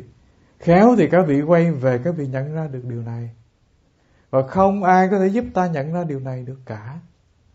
ngàn vạn nguồn tuệ giác các bậc thánh có mặt giữa trần đời này, hay là ngàn vạn đức đạo sư có mặt trong trần thế này, không tha các vị làm được điều này. Chỉ làm được một điều nó vô cùng cạn, đó là gợi ý, giảng giải, hoặc là khích lệ, hoặc là tác động để các vị khéo quay về tự nhận ra thôi. Chứ còn tôi đố có một vị thiền sư nào hay vị thánh nào giúp cho các vị nhận ra được cái khả năng không sinh không diệt tự nội của các vị. Không hề. Chỉ có ta khéo quay về, khéo nhận diện, khéo quán chiếu để nhìn ra cái nào là sinh diệt trong ta, cái nào bất sinh diệt trong ta. Dùng ý thức để nhận diện ra điều này trước, và khi nhận diện có niềm tin thì gọi là người đó ngộ đạo. Người đó thấy được cái tự tánh không sinh không diệt của chính họ. Và mình lặp lại, không hề có một bậc thánh nào thay các vị làm được điều này. Nhận diện ra đạo, thể ngộ được đạo, các vị phải tự làm lấy. Các vị mà chưa có niềm tin điều này thì các vị luyện mình vào những dòng tu. Ví dụ như các vị niệm Phật, ví dụ như các vị tụng kinh, các vị cầu xin về cảnh giới nọ, cảnh giới kia, thì tùy cái duyên của từng người. Và thưa các vị, cái điểm quy kết cuối cùng đó là phải thể nhận được pháp thân của chính họ để liễu tri, để thoát được tử sinh thôi. Chứ không có thể hướng mình về đời sống nơi đâu mà liễu thoát được điều này cả. Và giáo lý Đạo Phật chưa hề dạy cho chúng ta cái gì mà nó mù mờ, nó xa vời, nó cảnh giới bên kia của cái chết cả, thưa các vị. Giáo lý Đạo Phật dạy cho các vị liễu đạt nó ngay nơi thân tâm này, nắm được pháp hành trì ngay nơi bây giờ và ở đây, thấy được chân lý liền tức khắc ngay trong một đời này, một sát na này. Và cái điều này không ai có thể dùng cái lý luận gì bẻ gãy được cả. Nếu giáo lý Đạo Phật chỉ dạy cho chúng ta hướng về một cảnh giới xa xôi nào để sinh về thì nó không khác gì với các truyền thống tôn giáo khác đâu, thưa các vị. Tất cả truyền thống sinh ra từ dòng chảy Đạo Phật đều phải quy chiếu về điều này thôi. Phải ngay nơi tự thân thể nhận được bản chất không của anh, vô ngã của anh. Và sau cái vô ngã đó là trạng thái vô sinh bất động nơi tự tâm của anh. Đây là cái con đường mà từ dòng chảy Nguyên Thủy qua Đại Thừa tới Thiền Tông đều trải về chỗ này. Thậm chí Tịnh Độ Tông khai triển đến tột cùng cũng phải đi về chỗ này thôi. Thế thì thưa các vị, từ những điều mình dẫn để quy chiếu là một điều quan trọng là các vị hãy quay về ngay nơi tự thân mình, nhận ra cái gì là sinh diệt, cái gì bất sinh diệt, cái gì đến và đi, cái gì theo với cái nhịp điệu già cỗi của tứ thời, của xuân hạ thu đông, cái gì là luôn vĩnh hằng miên viễn, không đến không đi, không sinh không diệt. Thì các vị làm xong được một bước ban đầu vô cùng quan trọng, đó là thấy được đạo, ngộ được đạo. Trong cái từ ngữ nhà thiền gọi là thấy tánh, gọi là kiến tánh. Kiến cái tánh gì đây? Thấy cái tánh gì đây?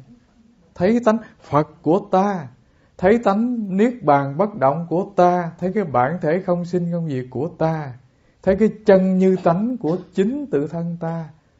Tuy nhiên những từ ngữ nó không bao giờ vói tới điều này. Tại vì nói rằng thấy cái tánh chân như bất động của ta thì nó đã sai rồi, thưa các vị. Tại vì cái bản thể Phật là các vị, chứ không phải là thấy nó. Thấy nó là thấy cái khác mà thôi. Và cái điều thứ hai nữa là thầm hiểu, thầm liễu tri, thầm nhận thôi, chứ không phải thấy là đối tượng bị thấy. Mình phải phân biệt chỗ này cho rõ. Và khi có niềm tin với điều này thì mọi việc học không còn cần thiết nữa. Không cần phải đến thiền đường Mây Từ nghe thầy Phước Tịnh nói làm chi cho nó mệt. Tại vì chỉ một việc ấy mà thôi. Học 4 năm cũng một việc ấy mà thôi. Rồi ví dụ như các vị cố gắng học 10 năm với thầy Phước Tịnh thì tôi hứa rằng tôi không nói điều gì khác điều này. Ví dụ như chúng ta đã đi ngang qua thứ nhất, thứ nhì, thứ ba để làm chi? Qua què qua sói cho vui thôi. Chứ còn cái việc chính phải là việc này, thưa các vị. Các vị để ý là chừng như là mình nói quanh quanh rồi cái vấn đề kết mình cũng phải nói một chỗ này thôi, không nói chỗ khác. Có phải vậy không? Thế thì thưa đại chúng, cái chuyện ngộ đạo nó không phải là cái chuyện gì ghê gớm nghe. Cái chuyện thấy tánh không phải là cái chuyện gì ghê gớm. Càng không phải là một đặc quyền dành cho vài ba người căn cơ xuất gia rồi mới ngộ được đạo. Thưa không. Dành cho người quy y với Phật mới ngộ được đạo cũng không luôn. Anh có thể là Kitô, anh có thể là người Hồi giáo, Anh có thể là không phải là người tôn giáo nào cả, nhưng mà nếu anh bật sáng được điều này, anh đi ngang qua dòng đời, anh cảm nhận được cái vô thường, cái bị 4 mùa sinh diệt đổi thai, cái không bị đổi thai, thì anh thấy được bản thể chân như bất động của anh, thấy được bản chất không của anh, bản chất rỗng lặng tịch nhiên của anh, thì gọi là người đó thấy được đạo. Và vô cùng đơn giản. Và chân lý nó không có tên, nó không có phải là của một truyền thống nào cả. Mình đừng có vinh vào cớ là ông đó nói như thế là trật, nói như thế là sai. Chỉ có đạo Phật mới có chân lý thôi, càng sai thưa các vị. Chỉ có Thiền Tông mới liễu đạt điều này cũng không đúng luôn. Và thưa các vị, mọi tông phái, mọi dòng chảy, mọi người, đời sống tâm linh họ vươn đến một cái chừng mức nào đó, nó phát triển như thế thì họ nhận ra điều này thôi. Cái tính Phật là tính phổ quát trong mọi con người. Trong người cùng hung cực ác cũng có. Nếu người ta khéo thì người ta ngộ liền. Có điều cái lớp mây của vô minh do những ác nghiệp làm nên, nó che như một bức tường sắt, người ta không ngộ được. Chứ còn nếu có một cái cơ hội tình cờ rớt xuống, người ta mở được con mắt Pháp, người ta thấy được điều này, thì thưa các vị, nếu đủ dũng mãnh, đủ can trường thì người ta sống liền tức khắc được với cái thể bất động, chứ không phải khó khăn chi. Tôi nhớ là đã có lần tôi kể cho các vị nghe về một câu chuyện mà Hòa Thượng Quán Độ kể rất là hay đó. Phóng hạ đồ đao lập địa thành Phật. Tức là buông con dao mổ heo xuống thì ngay tức khắc thành Phật. Đó là câu chuyện rất là hay, nhưng mà để dịp khác mình sẽ kể cho các vị nghe. Bây giờ làm bộ nói để cho các vị gọi là nhem thèm nhau một chút cái đã, rồi từ từ tính. Đó là vấn đề thứ nhất. Ta đang đi vô đó là cái đến, cái đi và cái bất động. Hãy khéo liễu đạt điều này. Rồi phần thứ hai của vấn đề là an trú ngay nơi cái bất động. Cái vấn đề còn lại của chúng ta nó không có gì mà nhiêu khê mà cầu kỳ cả. Khi các vị nhận ra cái nào là kim cương thiệt thì các vị làm chi? Những cái kim cương giả mà mình đeo lâu nay đó mình vứt đi, chứ còn đâu phải cất trong cái hộp nhỏ, để trong cái rương lớn, rồi để trong cái rương trong cái tủ sắt nữa. 3 tuần như thế làm chi? Khi người ta nhận ra được cái thật rồi, thưa các vị, tự nhiên người ta không cần làm gì thêm cả. Họ biết cách họ giữ gìn, biết cách họ sống. Và hai phần giả thật này, thưa các vị, nhận diện ra nó đâu phải khó.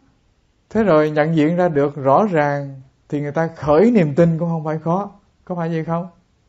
Và khi các vị còn mê lầm, tức là còn nhận cái giả làm cái thiệt á, thì các vị bảo trì cái giả, sống với cái giả, ôm ấp cái giả. Nhưng mà khi các vị thấy đây là cái món giả nè, nó không có giá trị đồng xu nào cả, còn món này mới là món thiệt nè, thế thì các vị tự nhiên xả ly được cái cố chấp về những cái món giả vờ không đáng đồng xu con nào. Các vị bỏ xuống rất là dễ. Và cũng không cần ai bài. Các vị tự nhiên biết cách giữ gìn, biết cách bảo trì, biết cách quý trọng cái món đồ rất thật mà mình đã tìm đây, đã thấy nó đây. Thì cái điều này nó cho chúng ta một cái gợi ý về an trú nơi trạng thái bất động. Kỳ thực là khi nhiệt tình mình đủ lớn, cái khát khao sống được với đạo mình nó cháy bỏng quá, và mình tìm tòi nhận diện ra được cái gì là cái không sinh không diệt, và có niềm tin chắc với nó rồi, thưa các vị, thì không có ai có tài năng gì, hay là không ai có phù phép gì lừa gạt các vị để đẩy các vị vào con đường khác cả. Đối với người thực sự họ thấy được đạo rồi, thưa các vị, đừng hòng lừa gạt họ được cho mất công. Chắc như thế. Tôi đi qua miền Đông Hoa Kỳ, có một vài Phật tử họ nói chuyện. Họ nói: thưa thầy, ngày xưa thì con vô cùng bối rối. Con đến học đạo với một số các thầy. Thế rồi tự nhiên cái con bị vu khống, bị thầy đó chửi một cách vô cùng là tội nghiệp vào con. Con khóc thôi như mưa bắt. Con thấy sao mà con bị hiểu lầm, con bị nghi quan, con bị vu khống một cách vô cùng tội nghiệp. Con thấy con tức tưởi, con khóc như là mưa chảy, như nước suối tuôn vậy. Khóc không cách gì dừng được. Cái chợt nhiên tâm thức con khởi lên, sao kỳ vậy? Tự nhiên rồi mình bị vu khống của mình khóc được ngon ơi. Tự nhiên là cuộc đời mình không có dính cái chi cả về những vấn đề này, mà bị ông thầy ông xô dạt mình, làm cho mình trôi vào cái vùng đảo nó buồn phiền, nó đọ đài mình tội nghiệp vậy, cái con nín liền giống như người ta ngừng ngang xương vậy, tự nhiên khóc nước mắt đầm đìa, cái con nín cái cụp hết liền, con mỉm cười liền. Và từ đó tới sau thì không có vị thầy nào thao túng được con cả. Rồi tôi hỏi thêm chứ, thế rồi chị có đến tham dự đạo tràng này, đến chùa kia không? Nói thưa thầy, tất cả đạo tràng ấy bây giờ con rất ít đến. Tôi hỏi tại sao? Chị nói dạ thưa thầy, nơi đó chỉ có chùa, có các thầy, có các sư cô mà không có pháp. Con đến chỉ vì pháp. Nếu con không học được điều gì, con đến con chuốc thêm phiền não thì làm cái chi? Và thậm chí là đến thì sư cô chỉ cái này nè, đang cần quý Phật tử bỏ vô 5.000 để mua nè, này là chân đế đàn, này là vân vân. Con cười cười, con nhẹ nhàng, con nói khéo, con từ chối, con kiếm đường con đi ngã khác. Và con hứa với lòng rằng tất cả những công trình không phải vì làm sáng bừng ánh sáng chánh pháp giữa trần đời này thì con không có vụng về đầu tư tiền vô nữa, thưa thầy. Và thầy cứ hình dung là trong một cái vùng thành phố cộng đồng người Việt không bao nhiêu cả, ấy vậy mà tới mấy chục ngôi chùa, dường như mỗi một ngôi chùa là một vương quốc riêng của một thầy hoặc một sư cô thôi. Mà trong khi đó thì chùa ấy lại không có pháp để cho tụi con đến để tụi con tu học. Thế thì tụi con đến để làm gì?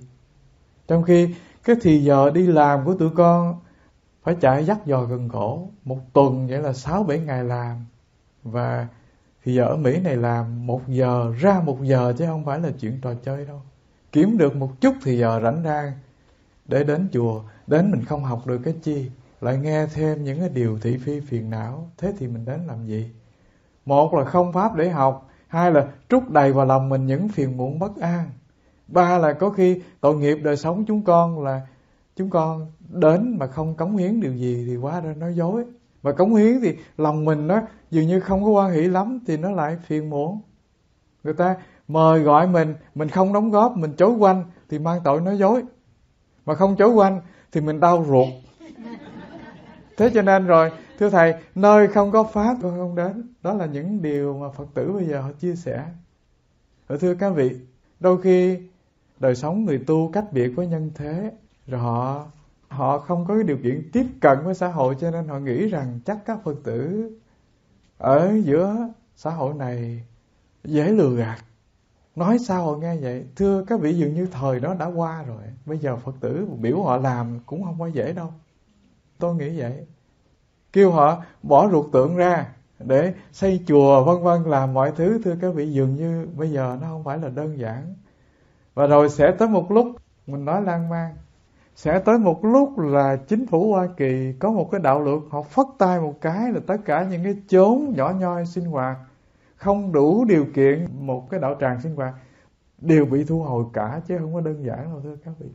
Sẽ tới một lúc người Mỹ họ nuôi cho cái cộng đồng người Việt chúng ta mập lên, để rồi chừng đó họ phất tay một cái thì tất cả những cái nguồn tài chánh của những người Phật tử vụng về như chúng ta đều trở thành của công hữu của chính phủ cả. Và các vị hãy nhìn ra những vấn đề này. Và cái câu mình nói lan man để quy chiếu là một điều, thưa các vị, nơi nào có pháp, nơi đó là nơi chúng ta có thể liều bỏ thân mạng để tu và học. Hãy dẹp qua hết những lớp mây mù sương khói bên ngoài, thấu đạt được chánh pháp, nuôi dưỡng mình để làm nhuần thấm thân tâm mình, để cứu đời mình. Tại vì cái chiếc lá vàng của đời người không biết lúc nào thì rụng đâu, cho nên hãy trân quý từng ngày sống giữa nhân thế.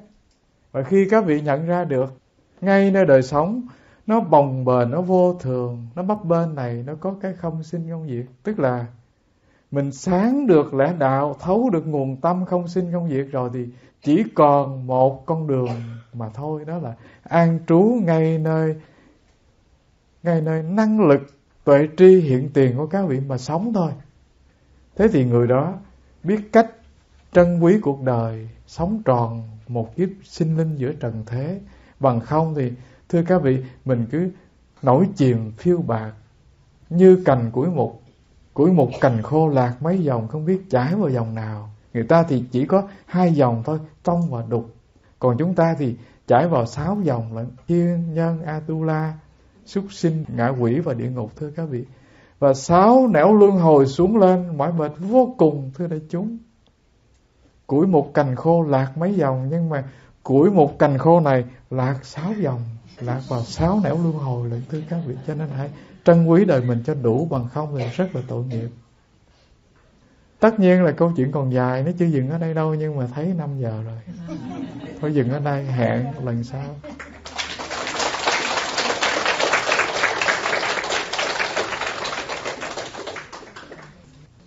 Mời quý vị chắp tay. Nguyện đem công đức này hướng về khắp tất cả đệ tử và chúng sanh đều cho